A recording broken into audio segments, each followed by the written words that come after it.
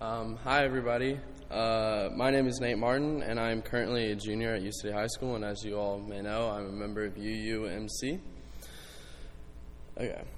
Layla and I both participated in Cultural Leadership this past year. Cultural Leadership is a nonprofit youth leadership program that works with sophomores and juniors from all over the St. Louis area.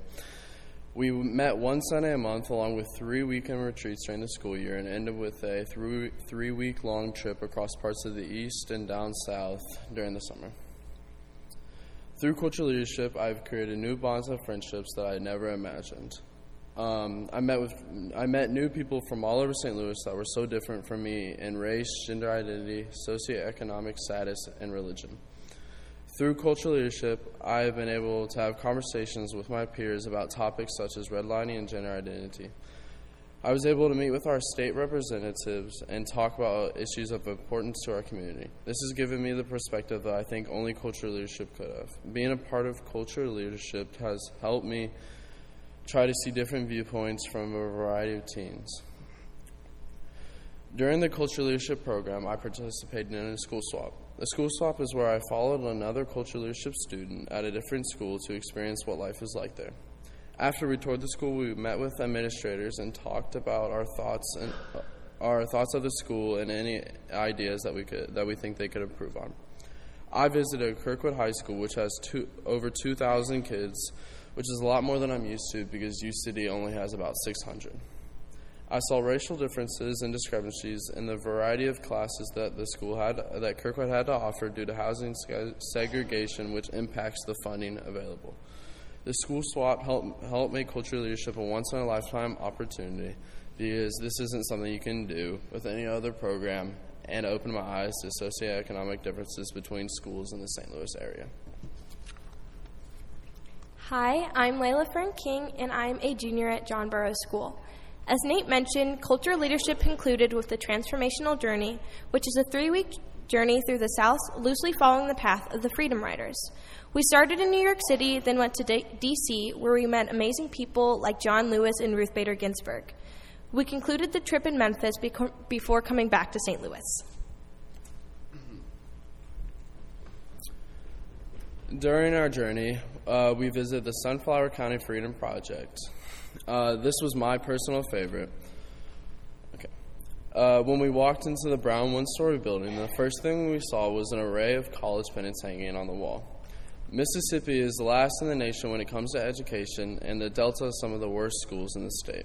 The Sunflower County Freedom Project is a nonprofit organization in the Mississippi Delta that takes kids between the 7th and 12th grade and guides, prepares, teaches, and mentors them through their schooling.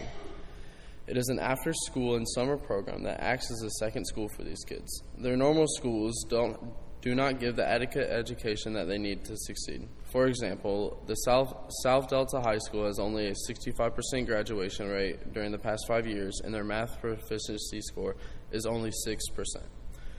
The Sunflower County Freedom Project gives these kids the education that their school district does not, which is why every person that has been through the program has graduated high school and gone on to some form of higher education. The college pennants hanging on the wall of the Sunflower County Freedom Project represent the schools that the graduates of the program are attending or have attended in the past. These include Duke, Howard, Columbia, Illinois, and Yale, just to name a few. The Sunflower County Freedom Project was my so-called clicky moment on our journey because it made me realize how lucky I was to attend the school that I do. Also, it made me realize that education disparities is something that I am passionate about and something I want to pursue in the future, if not with the Sunflower County Freedom Project, then in my own community. So Nate just outlined some of his favorite parts of the journey, and I'm just going to do the same. A city divided, tear gas, flamethrowers, angry faces screaming from crowds, hate-filled, pain-filled marches, suffering, all accumulating into one unforgettable summer of hate. Good morning, University United Methodist Church. Again, my name is Layla Fern King, and I'm a junior at John Burroughs School. Some of you may remember the protests that occurred in Charlottesville during the summer of 2016. During this summer of hate, angry white supremacists and neo-Nazis made an attempt to take over a small Virginian town, carrying swastikas and torches, with an intent to keep things rooted in the past. It all started when a 15-year-old girl started a petition to take down a set of Confederate monuments scattered around downtown Charlottesville, commemorating figures like Robert E. Lee and Thomas Jackson. With many people in the town praising the statues and others hoping for their demolition, Charlottesville became so divided that members of the Ku Klux Klan and neo-Nazi groups entered the town in support of the statues, making it essential for those in Charlottesville to protest their hatred. While on our transformational journey with Culture Leadership, we stopped in Charlottesville, Virginia, for a few hours to meet with Dr. Jaylene Schmidt, a university professor known for her activism during the Summer of Hate. Dr. Schmidt was my favorite person that we got to meet with. She emphasized the importance of rejecting passiveness and staying strong in the face of hate. Throughout my year of Culture Leadership, I was constantly reminded of the necessity of standing up for my beliefs. Constantly being surrounded by kids my age who organize and participate in protests inspires me to put forth positive change as well. I've never been one to go out to protests. I've always been the type of person to know where I stand on key issues and moral guidelines I live by, but I've never felt comfortable sharing them with people that didn't already agree with me. But how strong could my beliefs possibly be if I don't want to share them? What I believe means nothing unless I act upon it. My experience in the program has forced me to think critically about my own actions as well as lack of actions. Before joining Culture Leadership, I was hesitant to share any semblance of my beliefs with my friends at Catholic Church, in fear of starting an argument or ending relationships. And while I still struggle with being open and with people about my political opinions, I found that I've become more inclined to be honest with them. For example, over the summer, I attended the St. Louis Pride Parade with a few friends. Immediately after leaving Pride, I went to Mass and Catholic youth group. At any other point in my life, I would have refrained from mentioning Pride to my youth group friends. But on this day, I engaged in an open dialogue about it with a few friends. It was freeing. It felt good to be honest. Culture Leadership has allowed me to be more honest with myself and others about my ideologies. But like I said earlier, knowing what you believe isn't enough.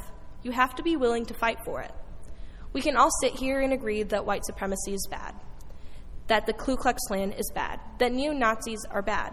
But if these groups came to our town, not Charlottesville, not New York, if they came to St. Louis, would we be out in the streets protesting them? When we met with Dr. Jaylene Schmidt, she said of white supremacists, "I don't want to live in the world they're building." This is the attitude we all must have. Not necessarily a willingness to die in protest, but at least the willingness to join. Calling groups like the Ku Klux Klan evil does nothing to stop them from being evil. Organizing protests does. Going to protests does. Supporting protests does. And while we all have this picture of what protesting looks like in our heads, of people with signs marching in the streets with loud chants, that's not always what protesting looks like. Protesting is as easy as pointing out injustice when you see it, such as calling out a friend when they make a racist or homophobic joke. Protesting can be calling state representatives and advocating for your point of view. Protesting comes in all shapes and sizes, negating any excuse not to participate. We must all reject passiveness and remain active in our activism.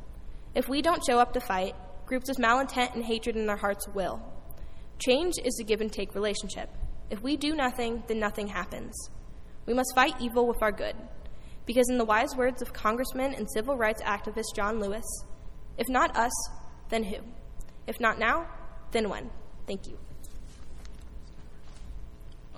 I would just like to thank all of you guys for listening to us, and feel free to ask us any questions after the service. Thank you.